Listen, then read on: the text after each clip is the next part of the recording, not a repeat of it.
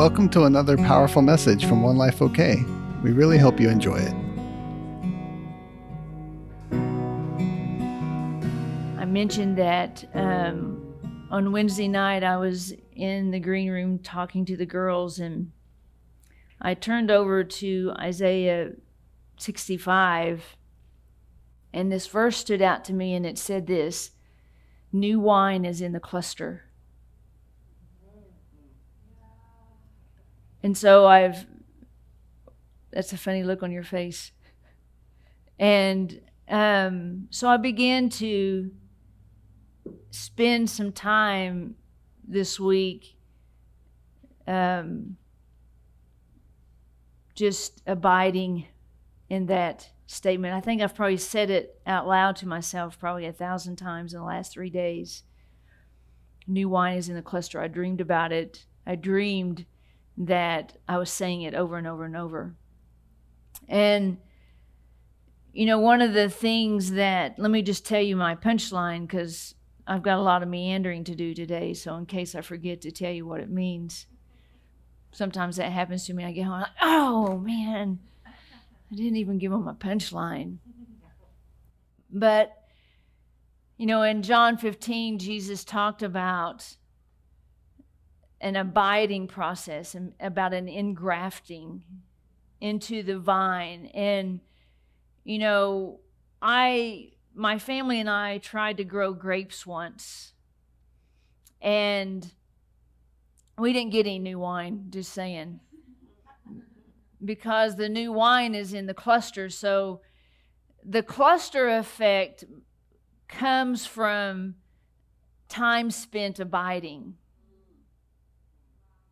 And what you are engrafted into and what you are cultivating on the vine that you're engrafted into, and the way that you know where you're engrafted into is by the production of the type of wine that your life produces, because new wine is in the cluster. So the cluster is the amount of fruit, the amount of the grapes that are actually then taken and pressed into a liquid, right? And there's always way more excess than there is liquid.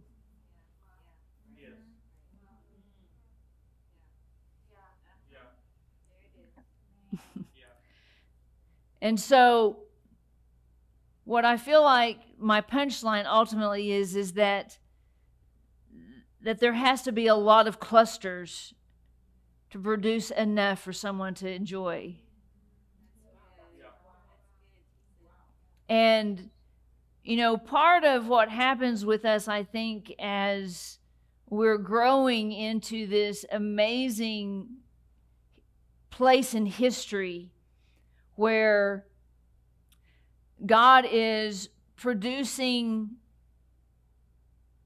major solutions to problems. You know, you're here as a problem solver. Turn to your neighbor and say, I don't know if you remember this, but you're here to solve a problem.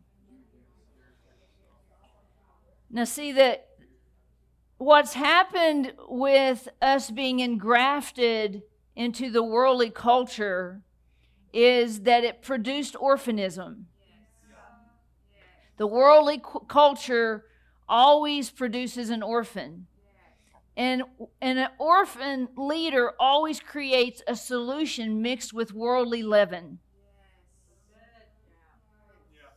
Let me say it again. There's lots of leaders out there. And they're producing solutions that are mixed with the leaven of the world. And so it only can reproduce after like kind. Because, see, the new wine is in the cluster. It's not in the leaven of the world. So there has to be a time spent of abiding. You know, when we tried to grow grapes, you know, we probably tried for, many years. And, we literally got maybe 10 little grapes about this big. We were not grapists, clearly.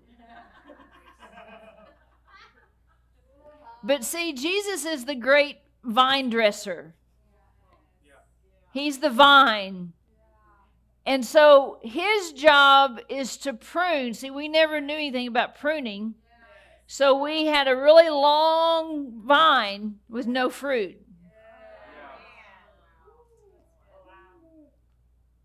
And see, Jesus knows how to clip what needs to be clipped. And he's wanting us to structure a life that stays engrafted long enough to actually have time to have something to prune. It's actually a wonderful thing when you can demonstrate longevity enough. Otherwise, you're going to have this really, really long vine. You know, I have these little hanging plants out in our backyard, and some of the plants up in it aren't doing good, of course, because I'm not really a gardener. But I have ivy in it. And the ivy is probably almost 6 feet long. But when the wind blows, those long strands of ivy reach, and I have a little spearmint plant sitting probably 3 feet or 4 feet from it. As the wind blows, those long strands of ivy reach over and grab a hold with their little fingers, that spearmint plant, every day. I undo it every day, and every day, whether the wind has blown real hard or not, I wake up the next morning and that ivy has reached. See, it's your life is longing to be engrafted. It's looking for something. Your little fingers of supernatural activity is looking for something to reach out and graft into so that it can actually feed you nourishment.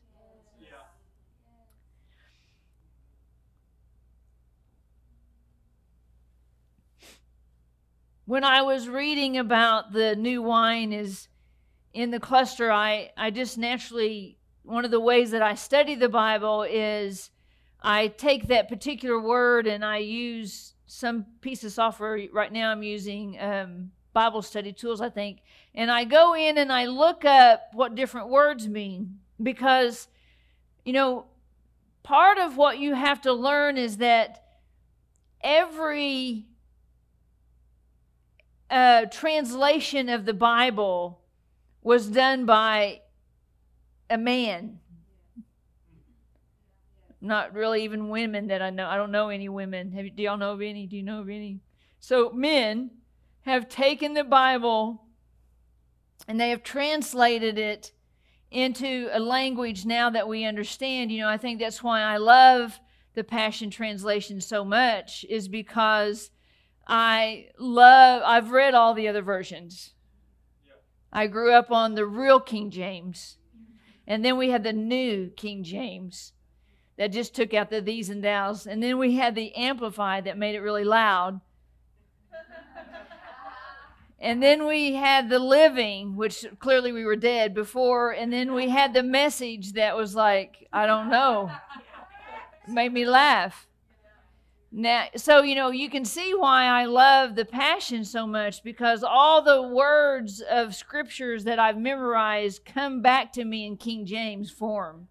So when I go to study the Bible, I always type in scripture that says, and I have to type it the way that I remember it, because that's just how we learn. So see, those of you who are growing up on the Passion Translation should be really grateful, because it actually speaks to, I had to say something because Bill had said something about this the other day, so I have to differ with him a little bit.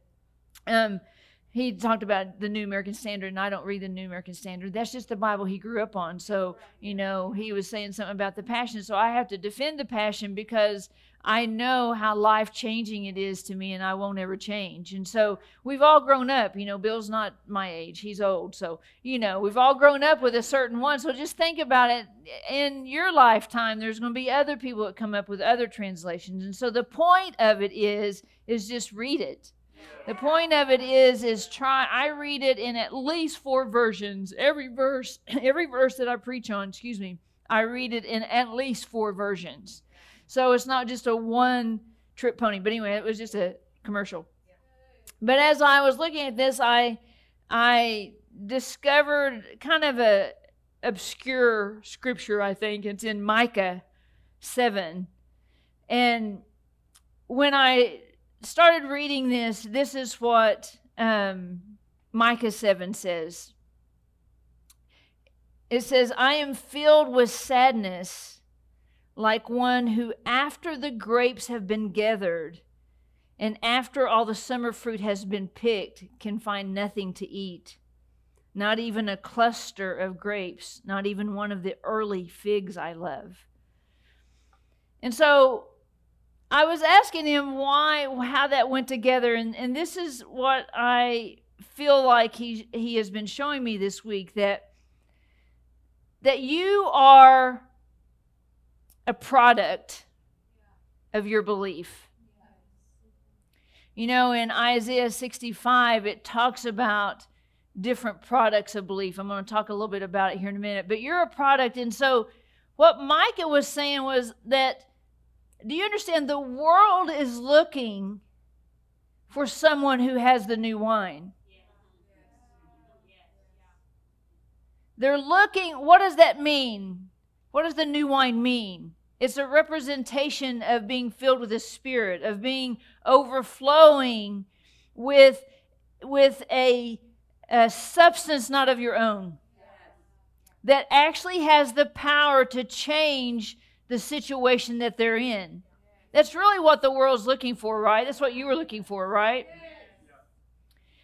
And so it was interesting because I could just feel the ache in Micah's heart that he's looking for something to satisfy. Just a simple way to say it. Can you agree? And so one of the ways he's looking for it in this metaphor that I'm proposing to you is that he's looking for someone who has something of excess. You know, when we first come, we just get enough for us. We just go to work and we just work enough for our bills. Right? We just come to church and we hope we feel touched. You know, are you with me? Yes. We don't change the toilet paper roll because I had enough for me. Right. Are you with me?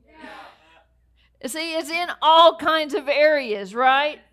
But as we begin to mature, then we begin to be raised up into other areas of awareness, if you will. I love, let's turn over real quick to a different scripture before we go there.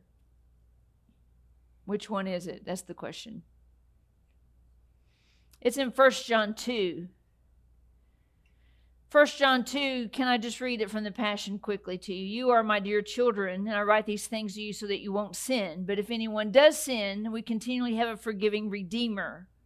Now, you know that I mentioned earlier, I think where some of us are stuck, we're stuck on wondering if we're crucified daily or not. We're wondering if that old sin life is over. Let me just tell you, Romans 8 just sums it up for us. I have to read that too, I guess. So now the case is closed. There remains no accusing voice of condemnation. Why would we be condemned? Because of sin. So the case is closed. See, you have to close the case on sin. So then we have to move from whether I'm sinning and I'm crucified and resurrected to I'm just maturing. They're two different roads. If you stay on this road of constantly wondering if you're sinning, constantly being condemned, you're not in the case closed. You keep going back to court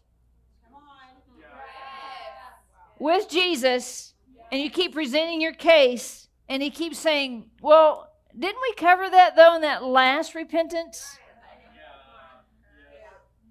True or not? It just depends on where you want to live. I don't want to live over there anymore. Do I sin? Yes. Do I just ask for... It's not... Remember I said the other week, sin's not a person. I sin before I know God. Let me give you a shocker. I sin while I'm maturing.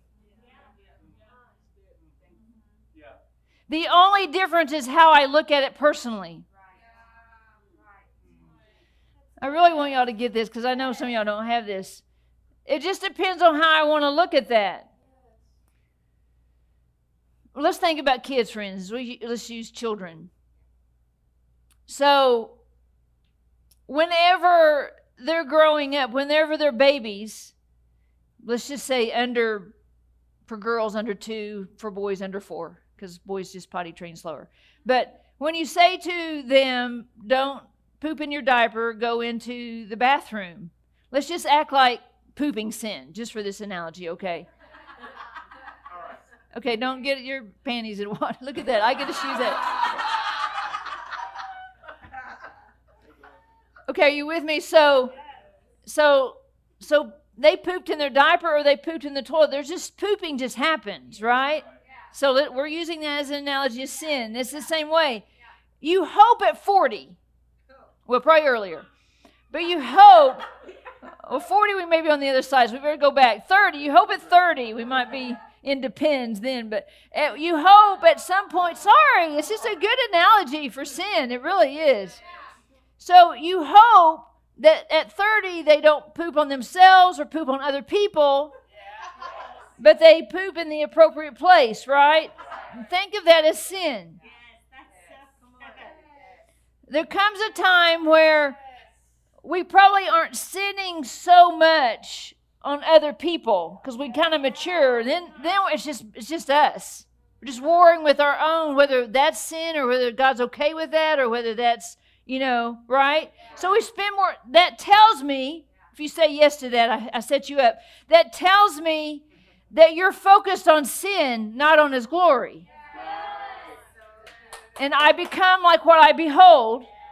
So see, if I'm focusing on His glory, then I'm looking for ways that His glory pours out. So then if it happens to be like, oh, that's an attitude His glory can't pour out on, then I'll change that. Not that I have to go through some big long condemnation, some court trial, right? And so it talks about this in John. So he says, but if we sin, we continually have a forgiving Redeemer, right? Done. It's not, I don't think in this room, I could be wrong, but I don't think anybody is intentionally doing something on purpose saying, I hope I sin. Sometimes we do stuff that even is just trying to get our needs met, that's sin. So that falls in the immature. Do you understand what I'm saying? I'm trying to get you over here in the lane of maturing and off of the lane of crucifying my flesh daily. Once you have been accepted Him, you're dead. That's dead. Let's don't keep working on that because I become what I behold. So if I keep looking at my old dead self, he can't even mature. Because I will focus my time and attention on something that's already been done. That Romans 8 says has been satisfied. Remember, Romans 5, 6, and 7 has to do with your old man anyway. Okay, I can't preach on that right now. Anyway. But if we do sin, we continually have a forgiving Redeemer who is face to face with God, the Father. And His name is Jesus. Face to face, right? He's the atoning sacrifices for our sins, not only for ours, but for the sins of the entire whole world. Okay? Here's how we can be sure that we've truly come to know God.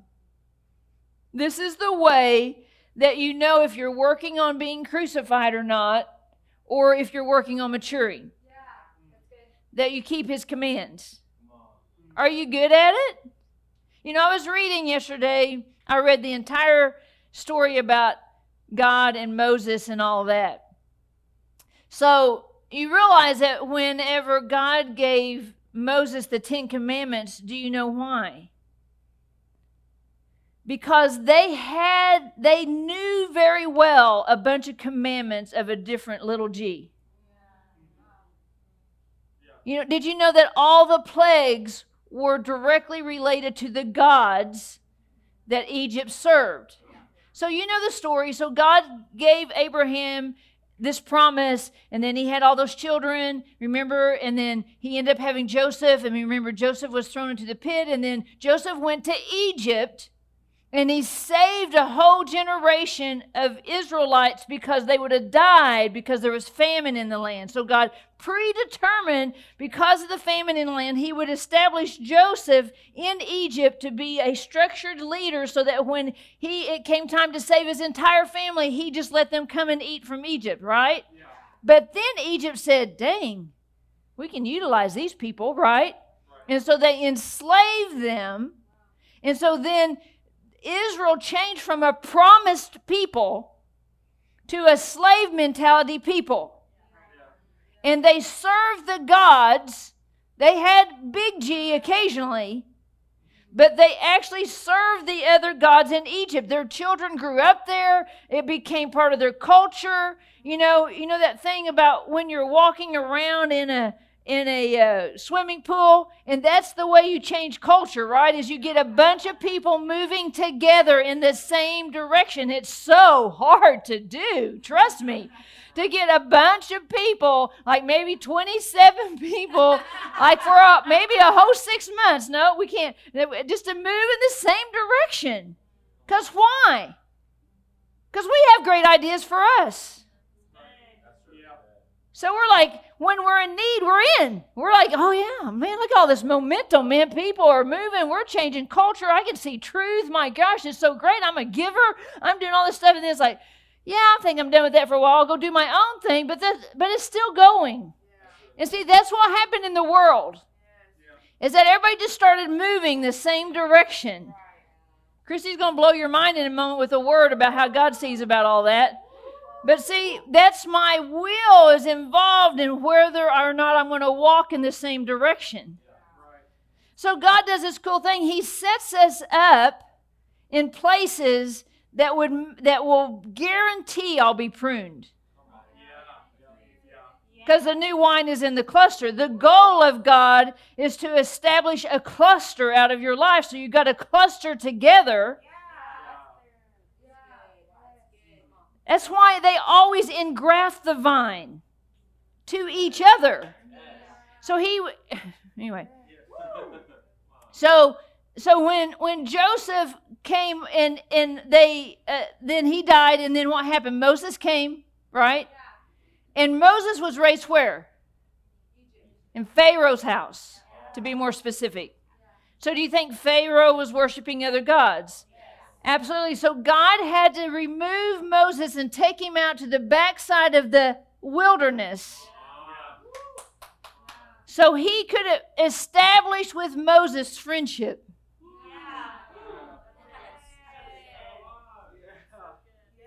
See, that is the same example that what happened with Jesus, except for Jesus just did it in 40 days. Moses did it in 40 years. Which one do y'all want to do? I don't know. No, I don't know. I think some of y'all are on the 40 years. See, because the three things that Jesus had to deal with in the wilderness are the three things that every human in life, let me tell you what they are. They are the lust of the eyes, materialism. They're the lust of the body, and they're the pride of life. They are just lust of the body is just hunger and satisfaction. Only pleasure is valuable and pain is not valuable. That's lust of the body.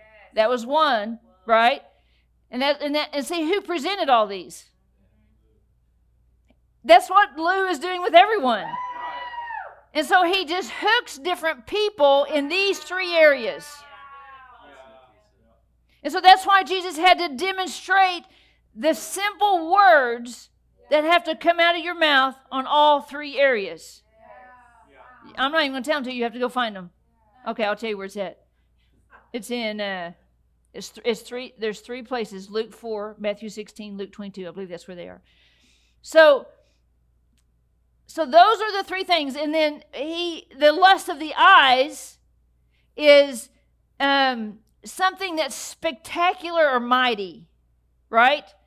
And then the kingdoms and wealth, and then that's the pride of life. And then the pride of life is the spectacular or might. So I'm really strong or I'm really showy. I want to be on stage. I'm famous.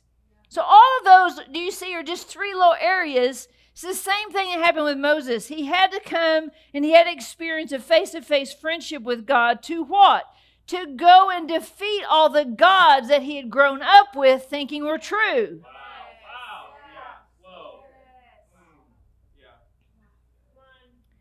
See, because what was the goal of defeating those gods? To free people that were already his.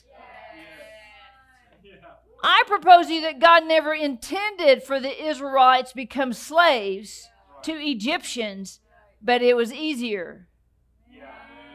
And we know that because when they came out of Egypt and God wanted to meet with them. See, when God gave the 10 Commandments, he also gave like 3 or 4 chapters, I don't know how many it was, in the Bible, of other rules. He covered everything. Just go read them for funsies sometime. He covered everything because what was he saying? I've got to restructure your minds because you're so used to being a slave and doing things that someone tells you to do, you never think for yourself. And see, the entire God's desire is for you to think with him. To not, that's why when you just want me to give you a list of stuff to do, it will never work for you. You know, I gave Charlie a Father's Day present, but he didn't know it until. But I asked him to meet with his sons. Now, see, the greatest thing about meeting with them is they gave him a Father's Day present back. But he didn't know that was going to happen. See, because he wanted to do it well, as all men do, right? But see, it was in the process of humility and submitting an idea and saying, does this sound well? That made it have something to come back to him. See, there's always a receptivity happen in our heart when we're willing to give. That's why he wants us to give our life. Because the thing I get back in return is so much greater than what I gave. I give you this puny little life that is so powerless, and I receive your entire power structure. The divine modeling of fatherhood. The divine modeling of a Savior. The divine modeling of a power, of an authority. I get that. And so, see, the thing of it is, though, that the divine power can't operate when I have other gods in place.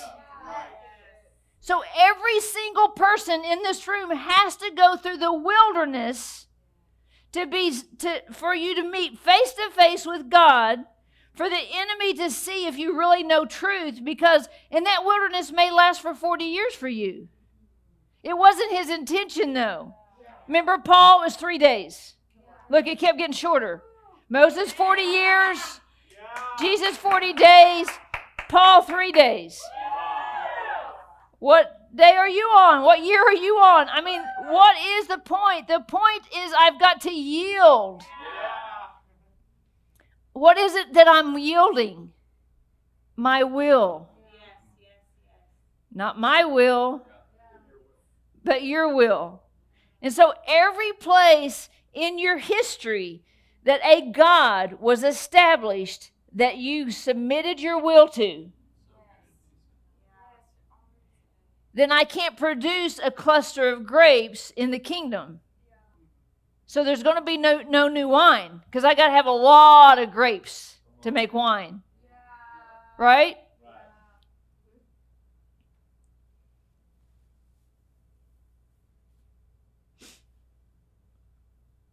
Where are we? Did I finish my story about me? Yes, I think I did. So I'm back at John, right? 1 John, that's where we are. I don't know why y'all keep making me get off on these wild tangents to prove my point. So remember what I was saying. This is how we can know, we can be sure that we've truly come to know God, is that we keep his commandments.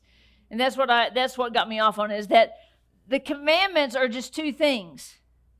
Love the Lord your God with all your heart, soul, mind, right? With all of me. I'm 3 parts, he's 3 parts. So all my 3 parts line up, right? And love people. How did he tell us to love people? as much as you love yourself. You know how much you love yourself. You know, the way you know how much you love yourself is what is inconvenient to you.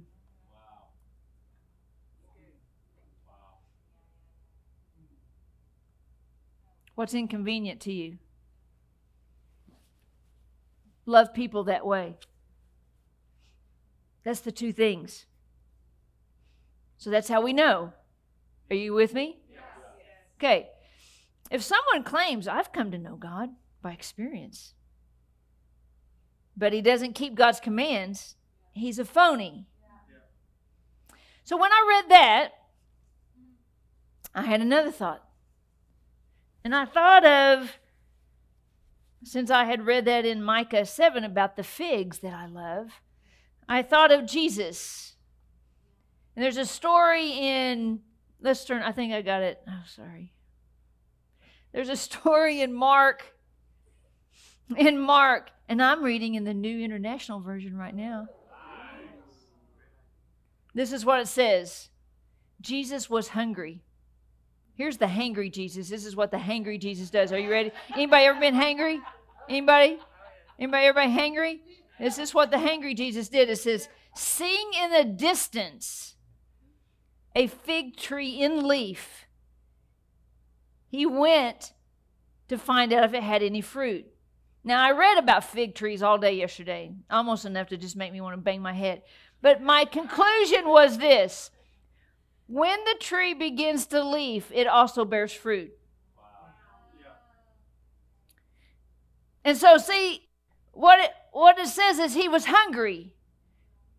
So he was going with purpose to something that was displaying, I have what you want, what you love. From a distance, he could see. See, there's two ways you can look at that. People are looking at you from a distance. If you got your leaves out, if you got your bumper sticker on your car, if you got in God we trust on your car, if somebody says, do you believe in Jesus? You say, yes. They've come to eat of your fruit. When he reached it, he found nothing but leaves, because it wasn't even the season for figs. I've heard lots of preaching on this, but this is what God told me. The leaves represented there should be figs, even though it wasn't the season. The tree represented something to someone who's looked from afar and who was hungry. And he said to the tree, may no one ever eat from your fruit again. I propose to you that just like Jesus was saying peace to the storm, he was showing us what to do with misrepresentations of him. He was telling us, listen, if someone is displaying something that's of me, they got their Jesus bumper sticker on, but their lives are not representing 1 John, then it's time for us to rise up and say, hey, you're working with them every day. See, we're chicken butts. We are. Jesus said he just cursed it. Why? Because the disciples were with him, and he was proving to them what? This represented something false. This is a false God. This is a false substance. This is a false supplier. And just like he has authority over the storm, he has authority over every little G. Foreign and domestic. Back to 1 John. He's a phony, and the truth finds no place in him. If someone claims, I have come to know God by experience, yet does not keep God's commands, I think this would clean up religion right here. If anybody was bold enough. We have created a culture that nobody can tell us anything we're doing wrong. Have you ever tried to tell anybody? We're so scared that we're going to offend them, that we're not going to be politically correct. It's just leaven, y'all. It's just leaven of a little G. And it's running rampant. And so we create programs and we create institutions. We create T-shirts. We create movements. Think about all the movements just in your lifetime that have come on the scene to solve some big colossal problem. I was watching yesterday that it was the governor of Florida, and he was showing a clip that in this girls' track and field event, there were two guys, I think there were two African-American guys that used to be guys, but were now claiming to be women, that were racing against all these women. And guess who won? They won every time. And so, of course, someone in the comments down below was like, I don't know what kind of man feels good about himself that he can run faster than a woman in a race. I mean, it's like, what is this proving? You see, that the reason, this is what you have to remember. The enemy is showing his hand to show you where God is about to transform an entire generation. That's why you can laugh at it and say, that isn't going to solve a blooming thing. You're going to have a trophy in your house. Sorry. You're going to have a trophy in your house that says, I beat a bunch of women. You're going to, no surgery or anything makes you know that you're not that. And so see, we can't be nervous at all the attempts that the orphan leaders are choosing to solve a problem with worldly leaven. When your opportunity comes to say that's phony, will you? Now don't go running out tomorrow and just barking at a bunch of people when you ain't got love. Because I started out, didn't I, with... Just got worried a minute. My cholerics were going to fix and to change the world.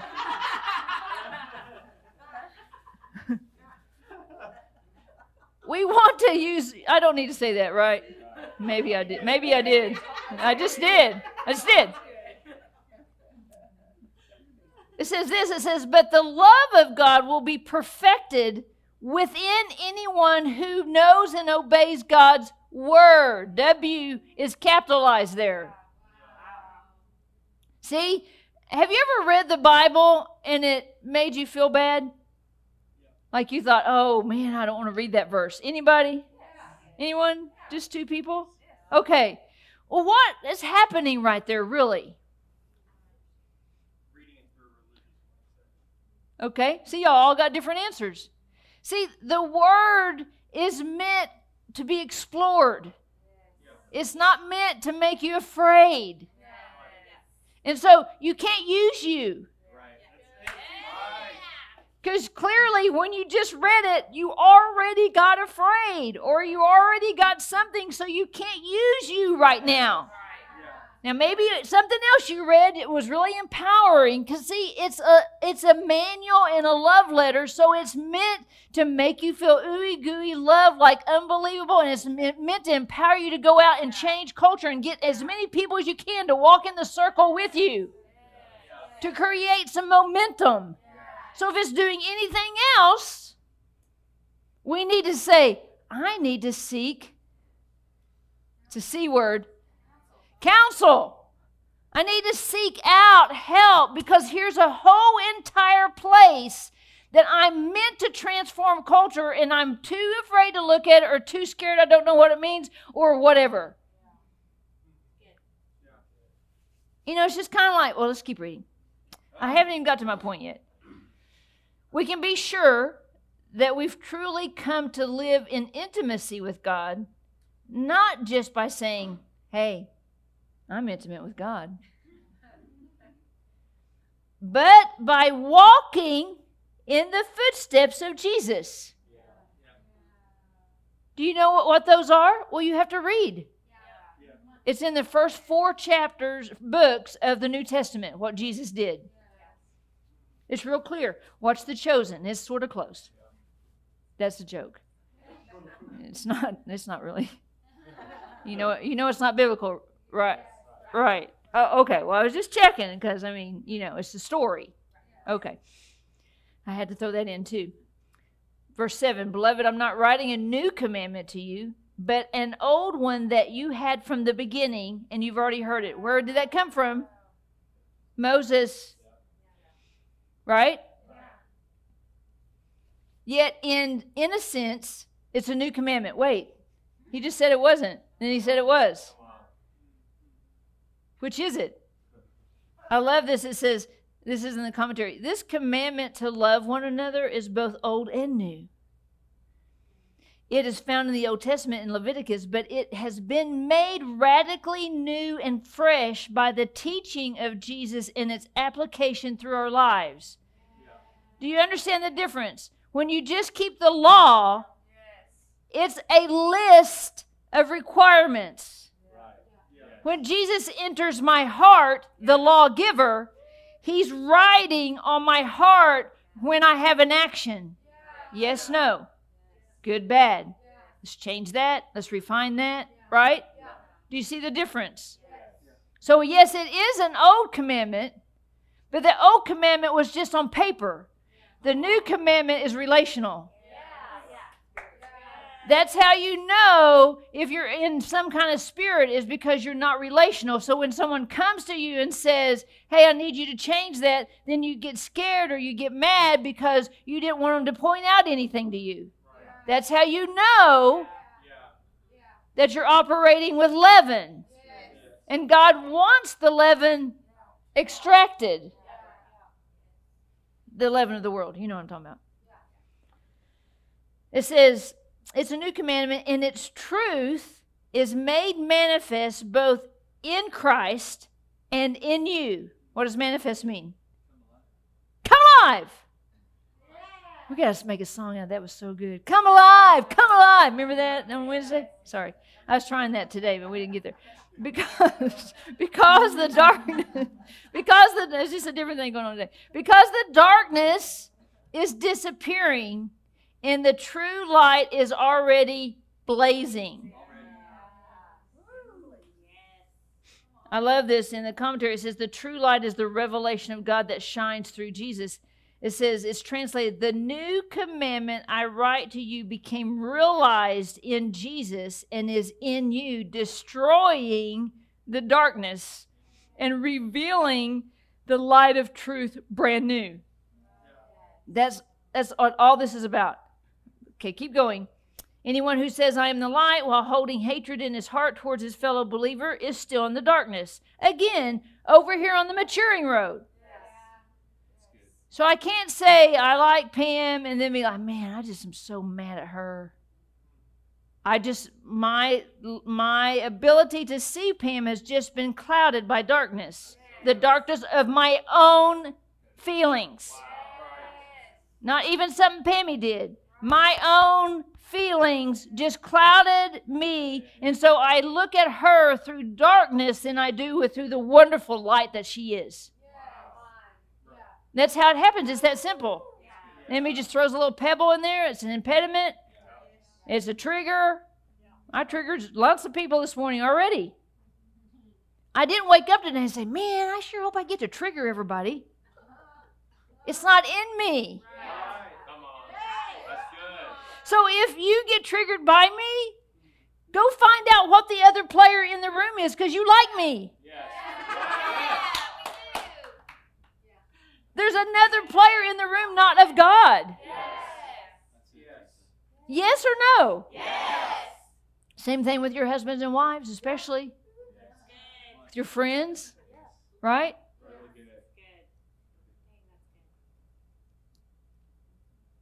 It says, but the one who truly loves a fellow believer lives in the light, and there is nothing in him that would cause someone else to stumble, to scandalone, to be scampy, right? So in other words, they will know us by our love for each other.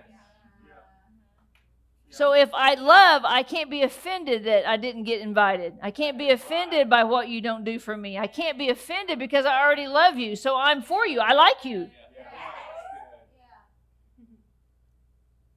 It says, but whoever hates a fellow believer lives in darkness, stumbling around in the dark with no clue where he's going, for he's blinded by the darkness.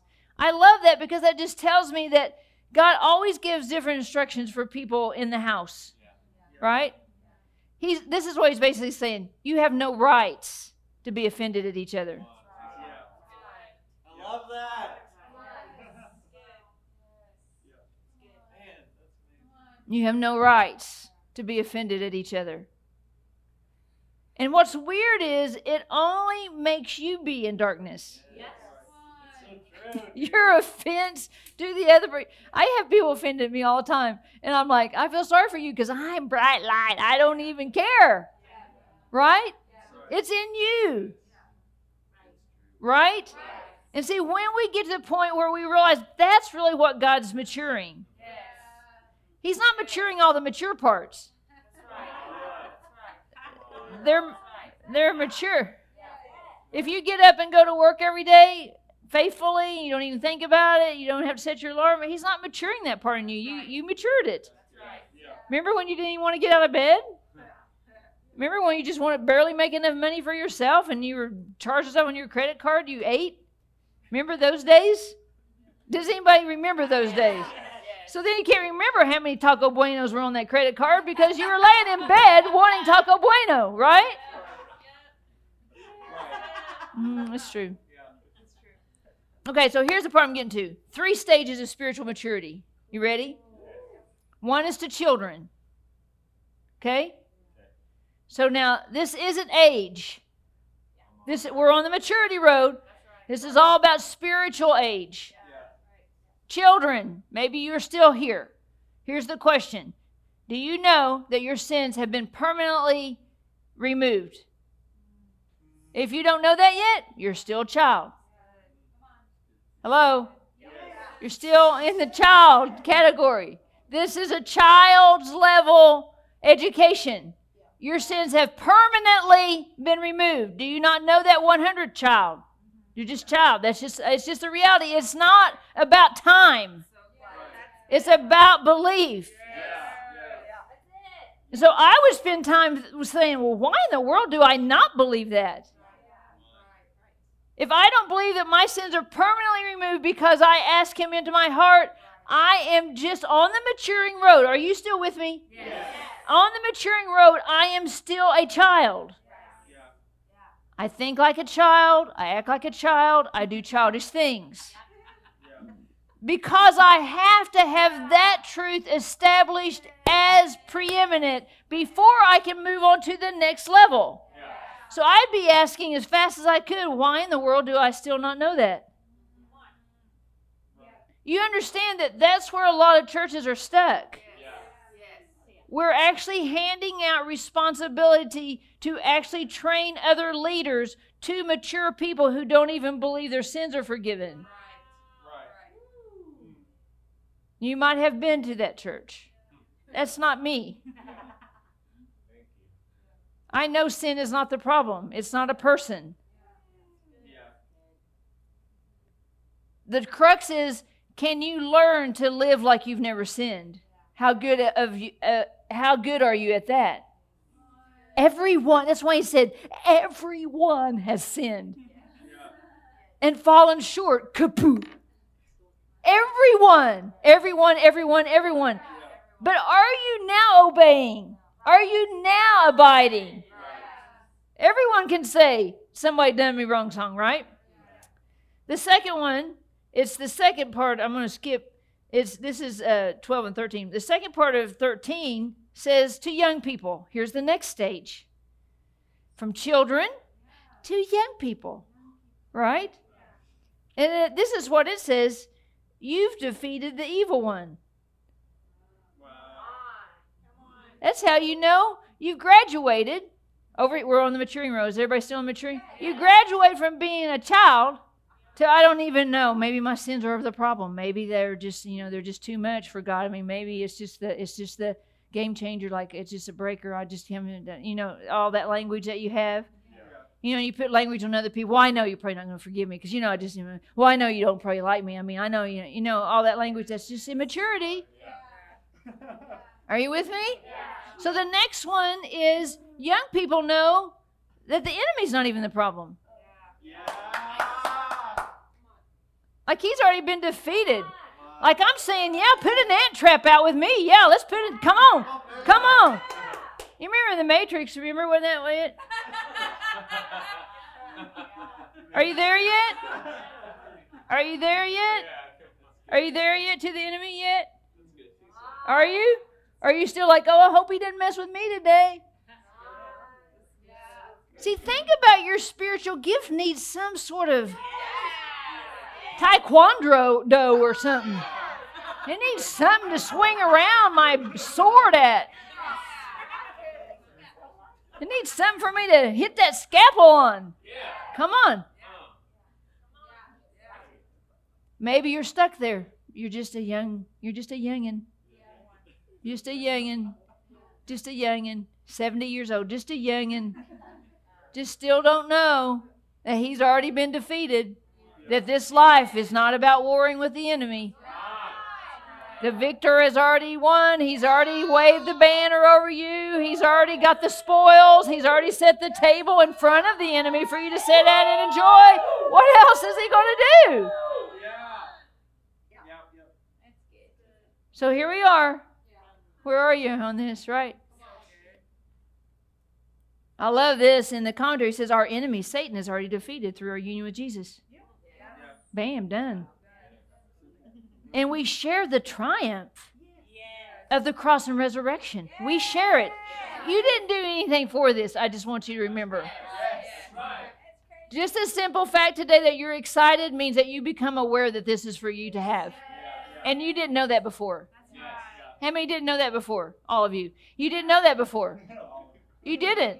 I know you didn't. Your lives demonstrated to me that you didn't know this. Right?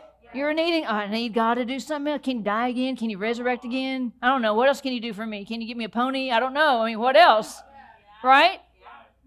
He's like, it's finished. This is what's finished. Is the defeat of the foe is done.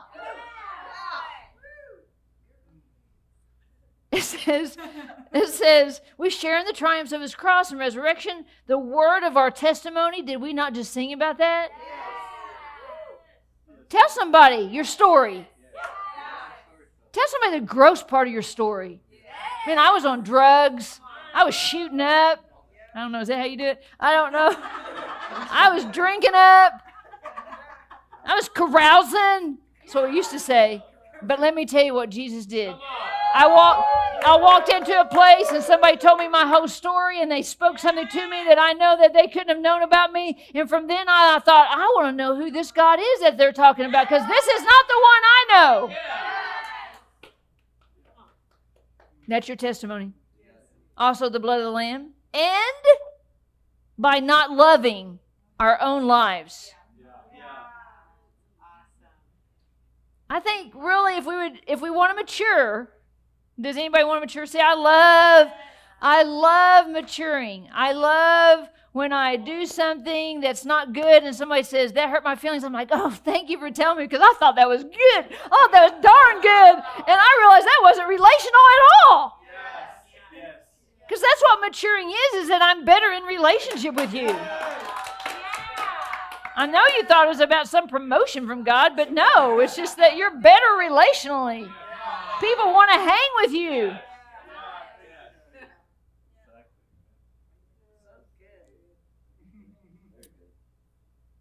The third one is to fathers and mothers. This is the next level. This is the final level. Isn't it cool? There's only 3 levels. Do you know what level you are? Are you on that child level? I still don't know. I don't know if my sin is like really covered. Like I have guilt. Oh, well, that's of the devil. God didn't give you that. He gave you a spirit of timidity and fear and cowardice and I don't know if he's big.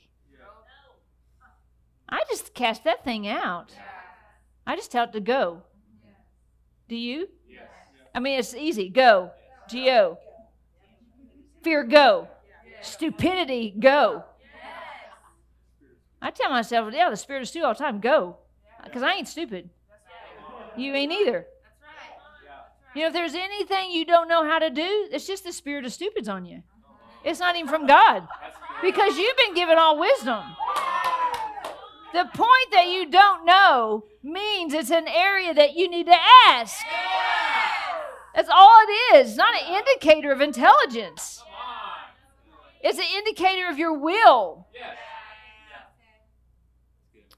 Mothers and fathers, here we are. It's those who want to reproduce after like kind.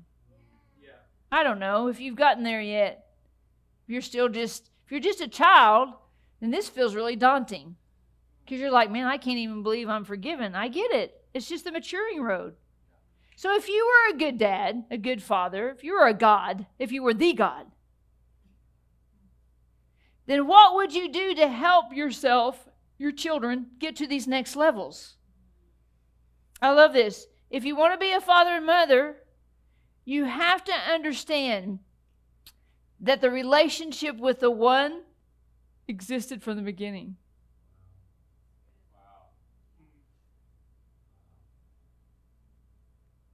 Do you get it?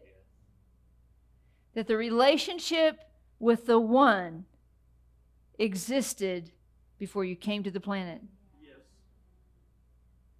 So that tells you you're here on purpose. Yeah.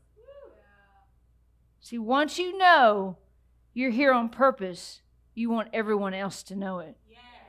You can't live on easy street. You have to find somebody to father. You have to find somebody to mother. And so you have to learn to be a son. You have to learn to be a daughter because you've been awakened that you're going to be experiencing some people at different levels of maturity. These are all just people in the body. You got all the let's call them the toddlers. They're out making messes. Have you ever had a bright idea that you thought you'd give your kid who was too young something and then they made a big mess out of it? What you got on that, Lynn? Yeah. You know, I had the butter incident. Remember? Where my mom was on the phone on the party line and we had the shag green carpet and somehow I got loose when I was 2 and I got the butter. And we were a butter-loving family. So I was daughter of dairyman. We loved us some butter. And we always had the butter out on the table. And it was soft. It felt like ooey gooey in my little hands. So I just began to paint that green shag carpet. I had an art project going on. My mom, when she came back from the phone, she said I had a circle this big. Because my wingspan was really big. I just circled that butter around. Right? Tell me why I was telling that story. Yeah. The pre-believers are just toddlers. They're out making messes.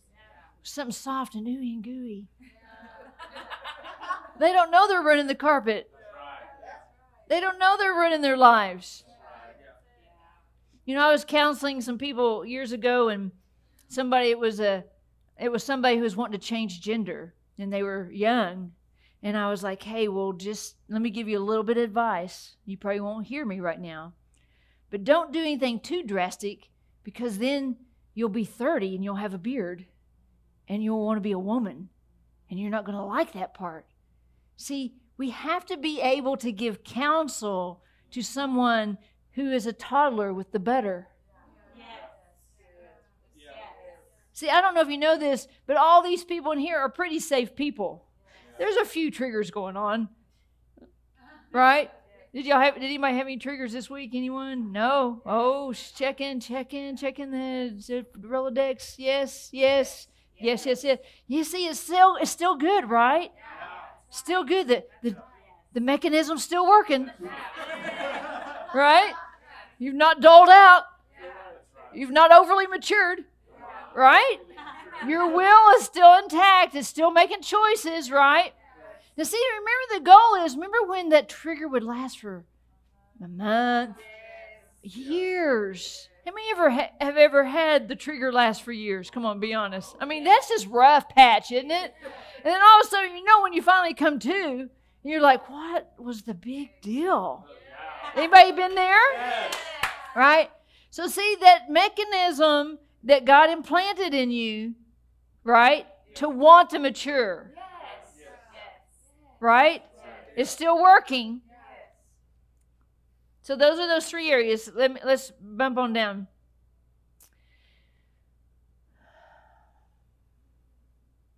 So we went through the relationship. We did all that. Okay, I'm on 15. Don't set the affections of your heart on loving the things of the world. Now see, when you get home today or this week, you can read Isaiah 65. But one of the things that it mentions down in verse 11 is it talks about there's these two gods. And see, this is an example of what's going on in the world right now. The two gods were the God of fortune and the God of destiny. One of them is called Gad and one of them is called Mini. And they were gods that were worshipped by people who didn't know the real God. And so they would take on the culture of worshiping God. So one of the gods that they worshipped in Egypt was frogs. And so they took on attributes that what they decided, they just assigned a value to it. Okay, they said frogs mean blank. And so then because frogs mean blank, we'll do this with frogs. They did it with all kinds of stuff, right? And so that's what happened. That's what's going on in the world right now. So we've assigned value to things that are little g's that were actually just passed down from generation to generation and reworked. None of these things that are going on in our culture right now are new. They're just a different arm or a different leg or a different attribute of a little g.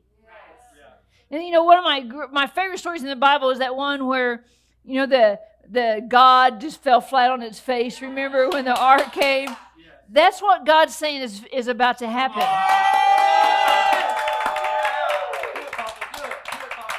But see, the only reason why that God fell was because the presence. And the only way the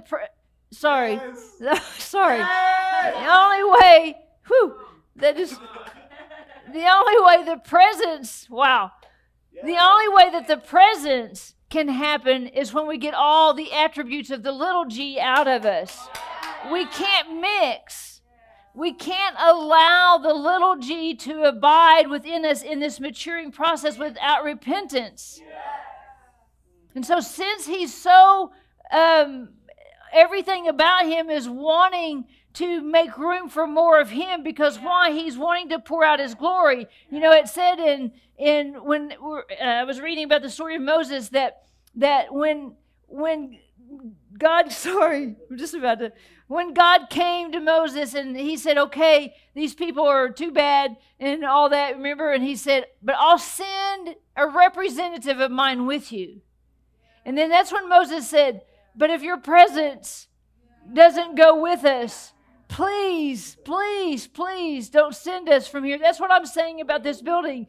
If we haven't got a group of people that love your presence, please don't send us out from here. Please don't make us public. Please don't make us bigger, because we can't even manage the presence for ourselves. We can't even bring pure worship for ourselves. And what God said to him, and Moses said, please, he said, go with us. And he said, I will do as you ask, because you've made me God and I know your name. He knew his name. God. Does God know your name? Do you know? See, the point is that he knew God knew his name. So he knew he could ask that. Do you understand the confidence it takes to meet with God as a friend and say, this is what I need you to do for me. This is what I am not going to go from here without your presence. And he said, and Moses said, please let your glory pass before me. And he said, he didn't say that. God said, I will let my goodness, I will let you see my goodness pass before you, because his goodness is his glory. And until you can see it, until you can see your entire life and you can say, that was his goodness, that was his goodness, that was his goodness, then there is not going to be any new wine in the cluster, because the new wine in the cluster comes from as His goodness passes by your life and expands your life and engrafts you into something that you can't be on your own. Then you want to get rid of all the other gods and you want to say, not my will, but your will be done. Come on, Mendel.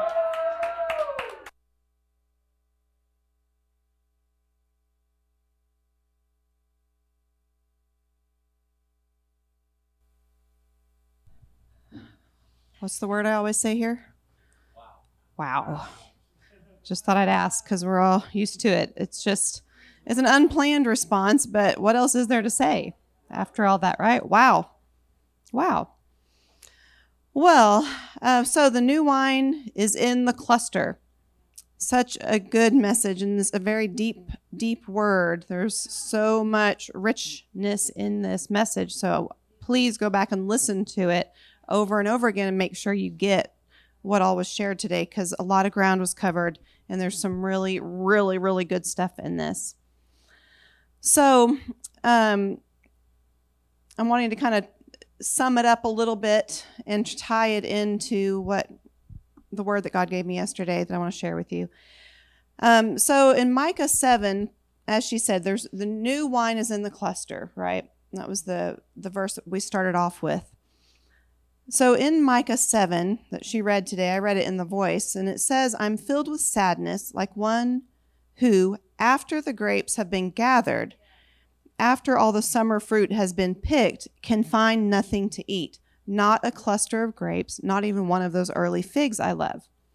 So it stood out to me that you noticed that there were grapes there because they were gathered and the summer fruit had been picked, but there wasn't anything worthy of eating.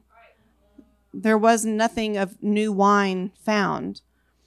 And so I can't remember, Tisa and I were discussing this a little bit yesterday, but if you have someone that has a mixture in their worship, then that means, you take that analogy of us being grafted into the vine. If we're grafted purely in with Jesus, then the fruit that would be produced would be His fruit, right? It would produce the new wine.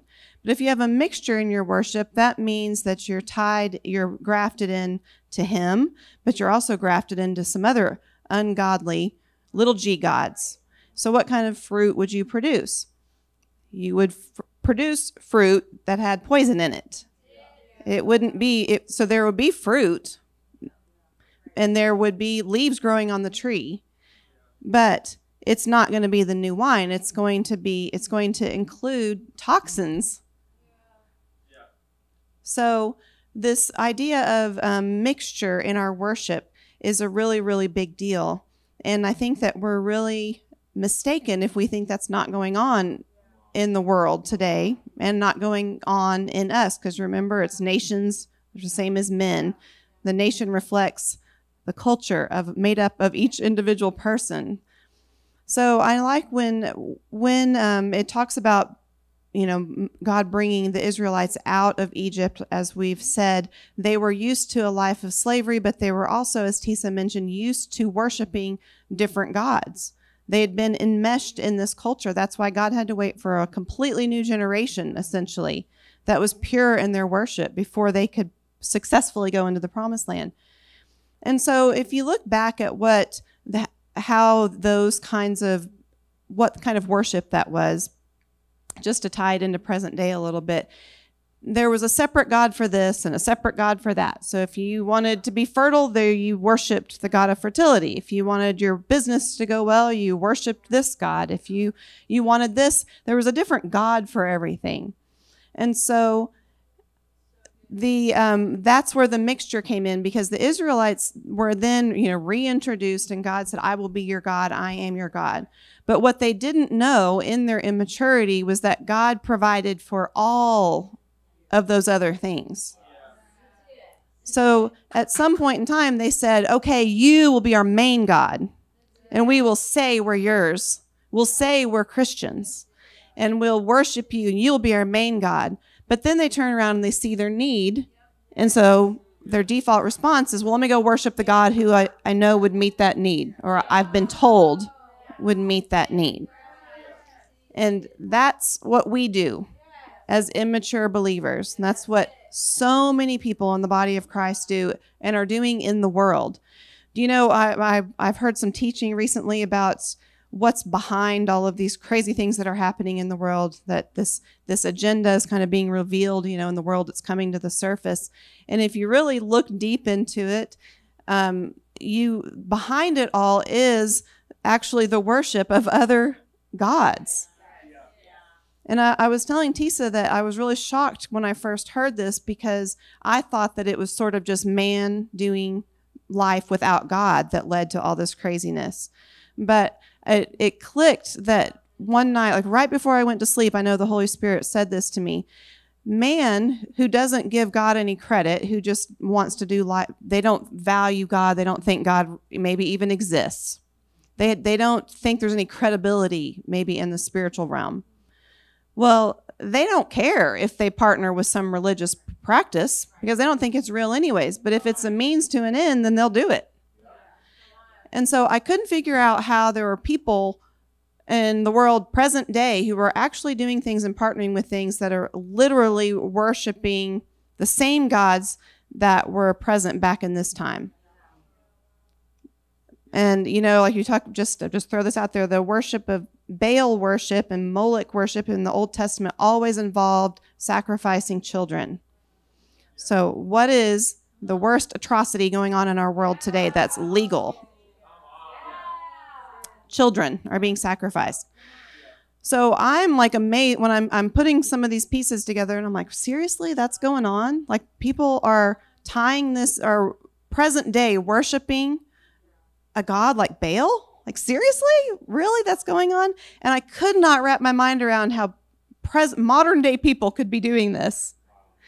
And it finally clicked. The Holy Spirit told me one night, it was like, well, they don't have any value for the spiritual realm. They don't think it's credible. But if they see a means to an end, then they will say, okay, well, if we need this thing, I'll do this practice, this little ritual, if it helps me get what I want, but I don't really think it matters. Well, they're opening the door to something, because we know the spiritual realm is real. And then they're just caught up in it, and that's what the Holy Spirit told me. It's all about having a need or a desire or a want, and thinking that thing that's been falsely advertised to me, that says it's growing, it has leaves on it, that thing's going to get what I need, get me what I need. And so, just saying, that's what we do on all sorts of levels. And we will partner with and worship a system that is ungodly, because we've been trained and taught, and it advertises itself to meet our needs. And that's how we get wrapped up in mixtures in our worship. So if you think about it, it really goes, and then we're not going to have a cluster of grapes, are we? We're going to have toxic fruit. And we're gonna advertise. We're gonna be the tree with leaves on it, and we're gonna say, "Here, have some of my fruit," and they're gonna spit it out and they're gonna give God a bad name, and they're gonna give Christianity a bad name. So, if you think about it, it all goes back to the needs. We have a need that we don't know how to meet. We've not been taught how to meet our needs in healthy ways, and that's basically what the maturity process is. We have real needs. Needs aren't bad. We're just meeting them in ungodly ways, in unhealthy ways. So that's why this message was paired together with all of this about maturing today, because if you're matured, then you would know how to have your needs met from a healthy source, and you would know who God really is. You would know what he says he will do. You will believe it. You will trust in it. And so then you won't turn to these other things. And that's how then you have a pure worship. So along those lines, well, thank you. You had a great message. It was really good.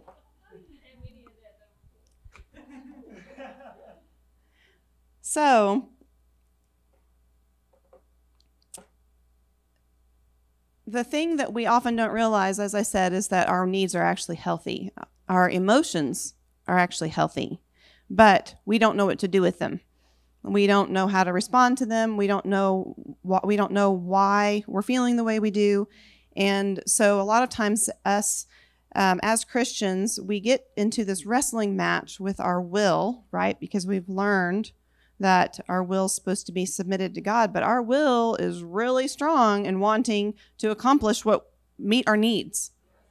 It's really strong. We want to meet our needs, and our will is used to doing what it needs, partnering with what it needs to get the need met, right? So yesterday I was experiencing this feeling, and God wants us to realize that the answer, of course, is not to shut down your emotions. The answer isn't to let your emotions rule you. Those are two opposite extremes. He has a healthy response for us to have to our own emotions. And there will come a time where he will start rising up in you and actually triggering your emotions for an intended purpose.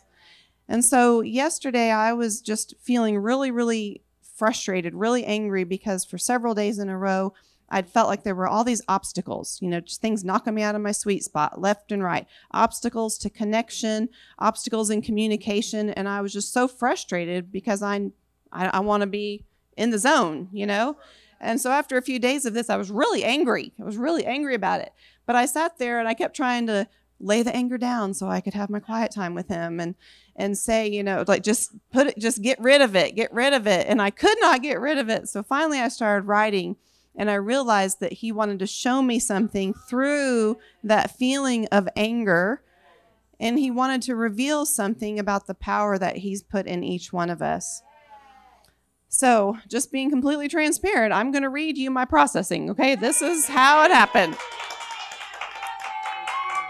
And in the process of my processing, he started telling me something, and I'm still speaking in first person at this point in my writing before he started speaking, but it's still his revelation, okay?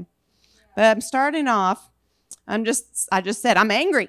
I'm angry at the injustices of this world, at the things that dare to raise their voice against the things of God, at the things that dare to oppose his flow, what he wants to say. I'm angry at the obstacles to connection and communication. I'm angry at what dares to rise up in opposition to his will, his plan, his connections. I have made a choice of who I serve and whose temple I will be.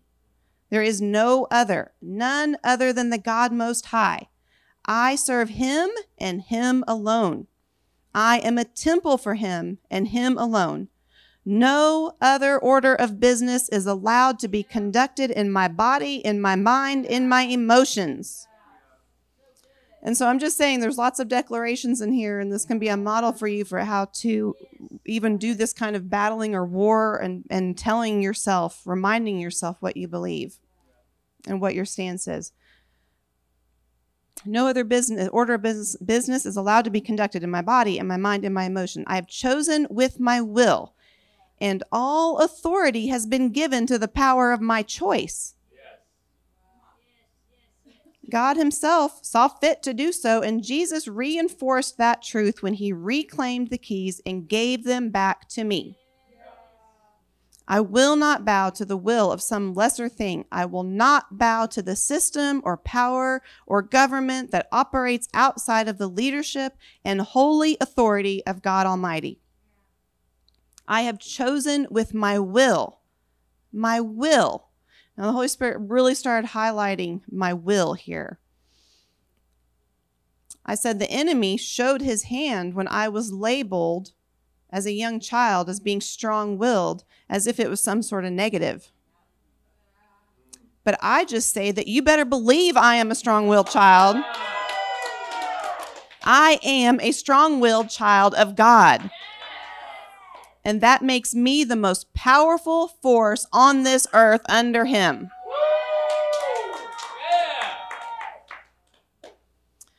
So the rulers and principalities of darkness, they flee from my choices.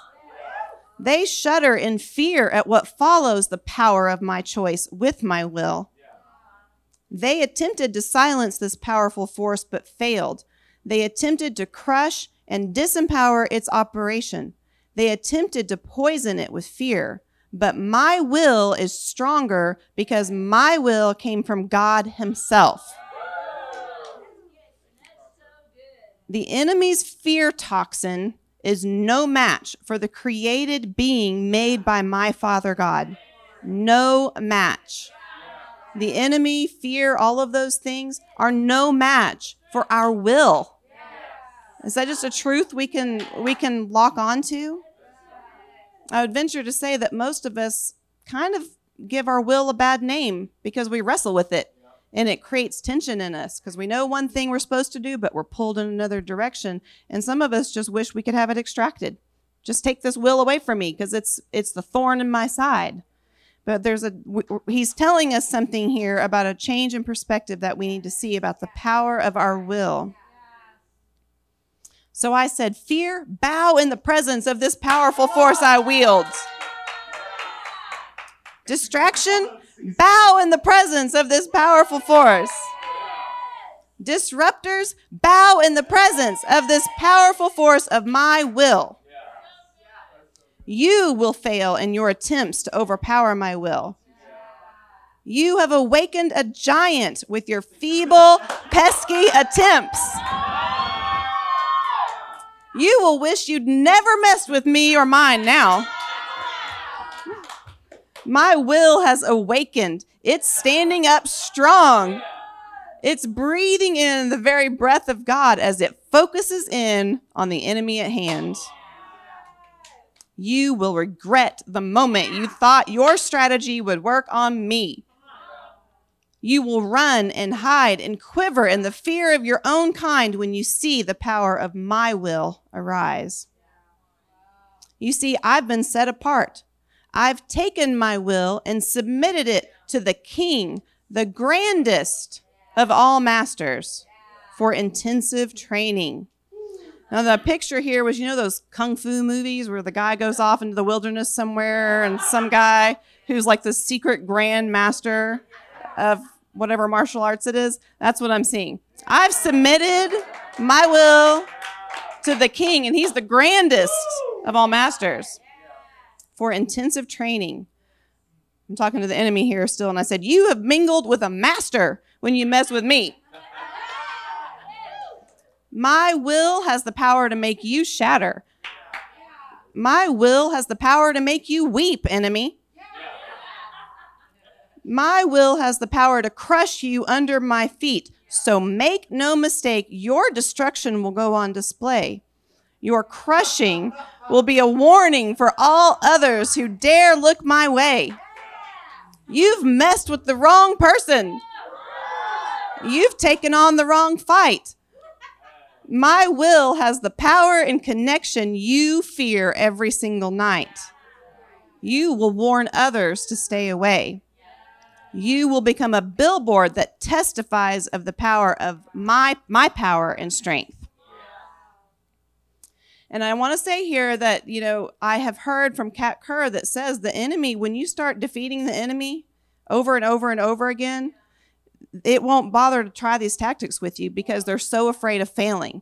So the enemy and all of his little demons are so afraid of failing that if you up the odds of it failing, then they just won't even bother with you on some of these tactics that we get pelted with over and over.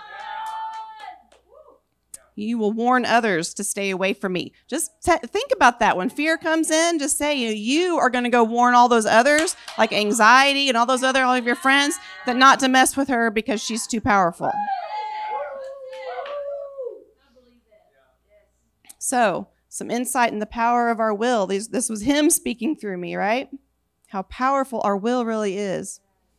So I said, speak, Lord, speak. Have your way in me. Speak, Lord, speak. Have your way in me. And Papa said, my roar has been released and travels the earth.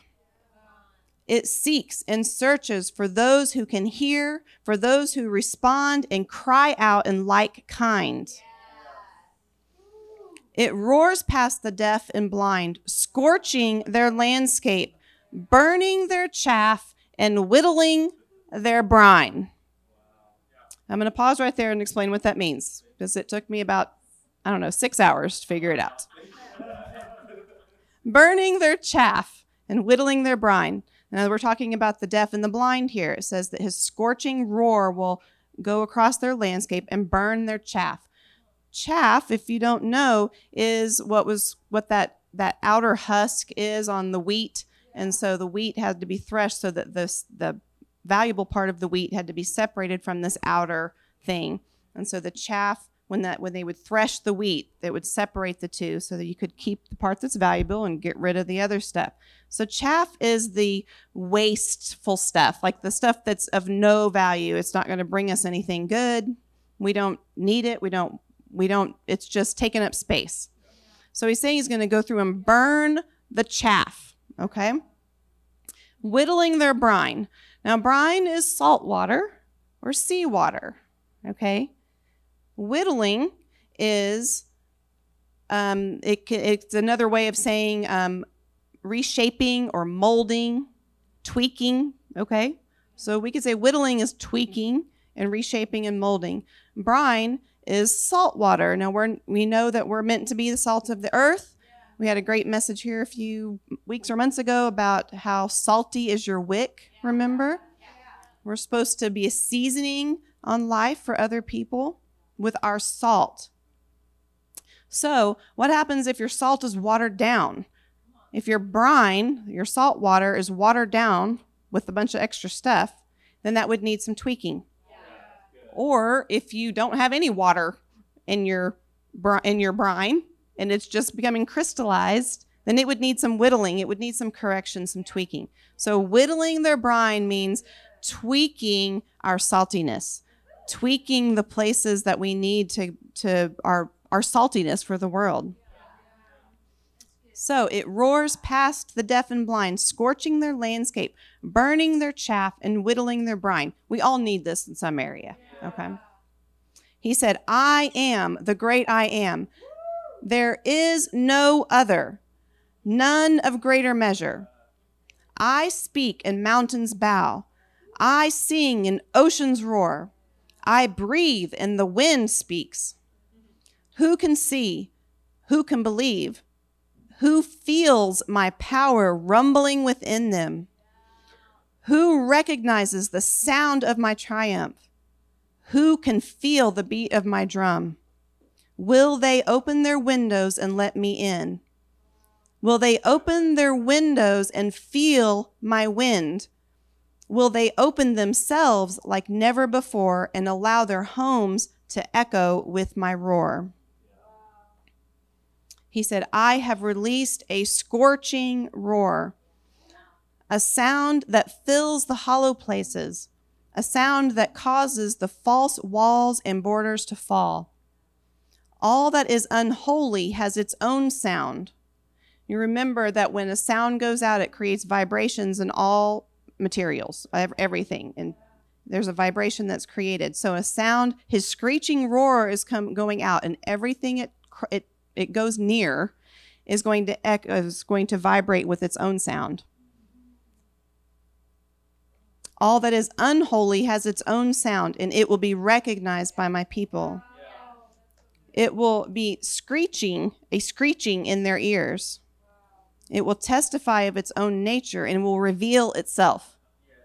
So in response to his scorching roar, the things that are unholy are going to sound different. We're going to be able to tell the difference. They're going to have a sound that is going to reveal where its own nature.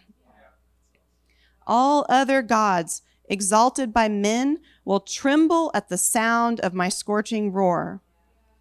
Their vibrations will be felt and their tinny structures revealed. They will resound with their hollow, empty, man-made promises, false advertising. They will crumble, but what doesn't fall will be torn down by those awakened with fire. He says, a fierceness arises in the hearts of my people. A boldness infills their souls as they stand. What they've cried out to be free of will be burned in a flash. And in a moment, they will find their true strength within. They will find the power in the very thing with which they've wrestled. So I'm going I'm going to pause here and explain a little bit about what he's talking about, just so we're all clear. What they've cried out to be free of will be burned in a flash. So first of all, that's all those things that we struggle with our own soul, the Adam life, the flesh, all those things. He's saying that with this scorching roar that he's releasing right now, that it will be burned up in a flash. There's going to be a time, a moment where all of that is just going to go poof, just like that, in a flash.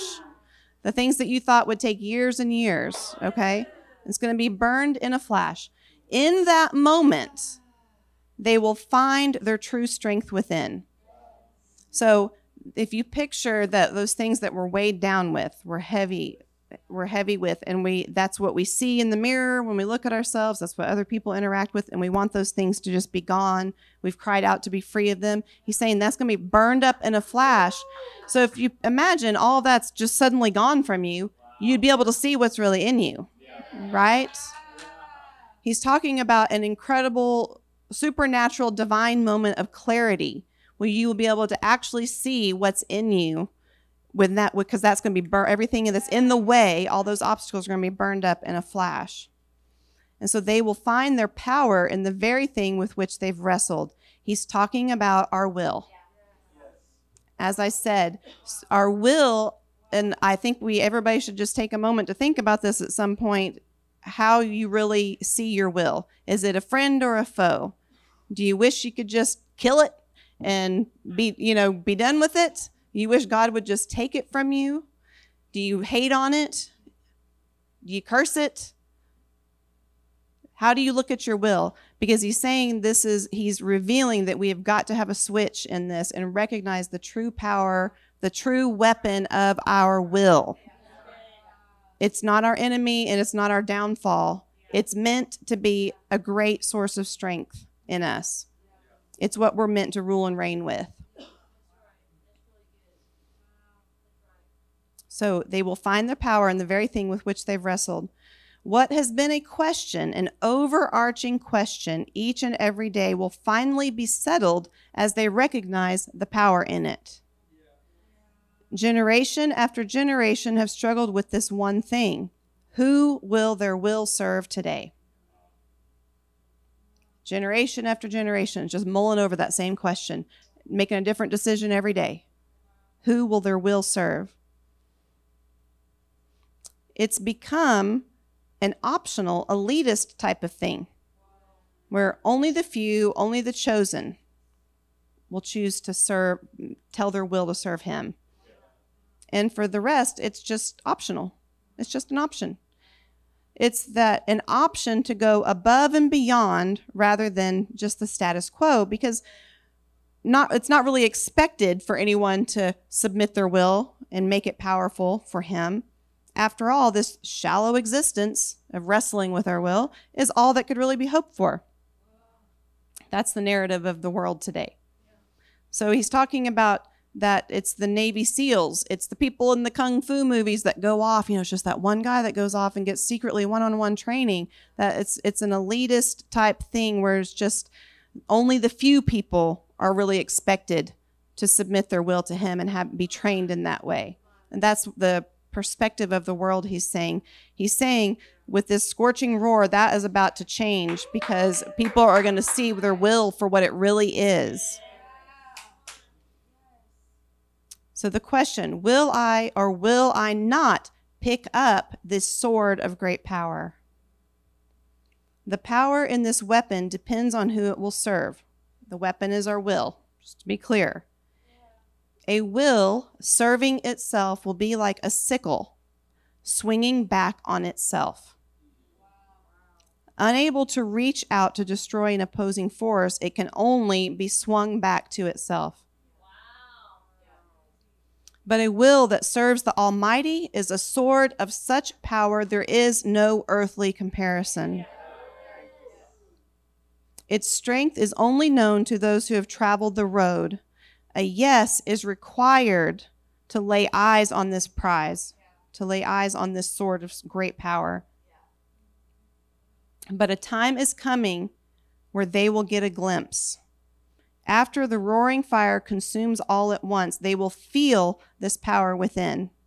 They will know its steely strength and never again question the power in what I made.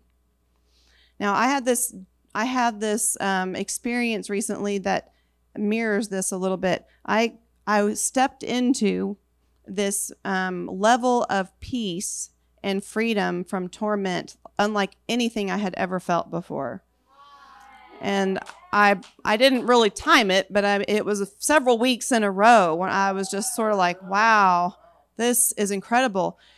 And so then some things started to come in, and I was like, wait, I want to stay there. But the difference, and so now I'm processing with him how to process, what to do with that. But the difference is now I know that level of freedom and peace is available. No one can tell me any different. And doubt can't tell me any different because I experienced it. I saw it for myself. And so that changes everything for me because now I know it's possible. I know he said he promised it. I know all of his words and his promises point towards that. So you better believe my passion and ambition to go after that is a lot stronger than it was before. And so that's what he's saying here, that after the roaring fire consumes all at once, they will feel this power within. Because in a flash, it'll all be burned up. So believers, non-believers at any stage are going to be able to see in a moment, feel and experience that the real power that's in their will. And they will never again question what he really made that to be. Choices, he said, choices will still be required, but they will never call it an option again. It will be their holy grail. The one thing they seek. They will have tasted and seen this power and strength and never again doubt the value of what I made. And so just saying this word means that there are going to be people coming for training, and which is this house is so good at.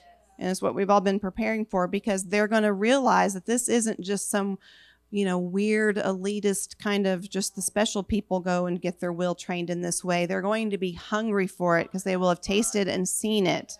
And so they're going to be looking for places to train it in them.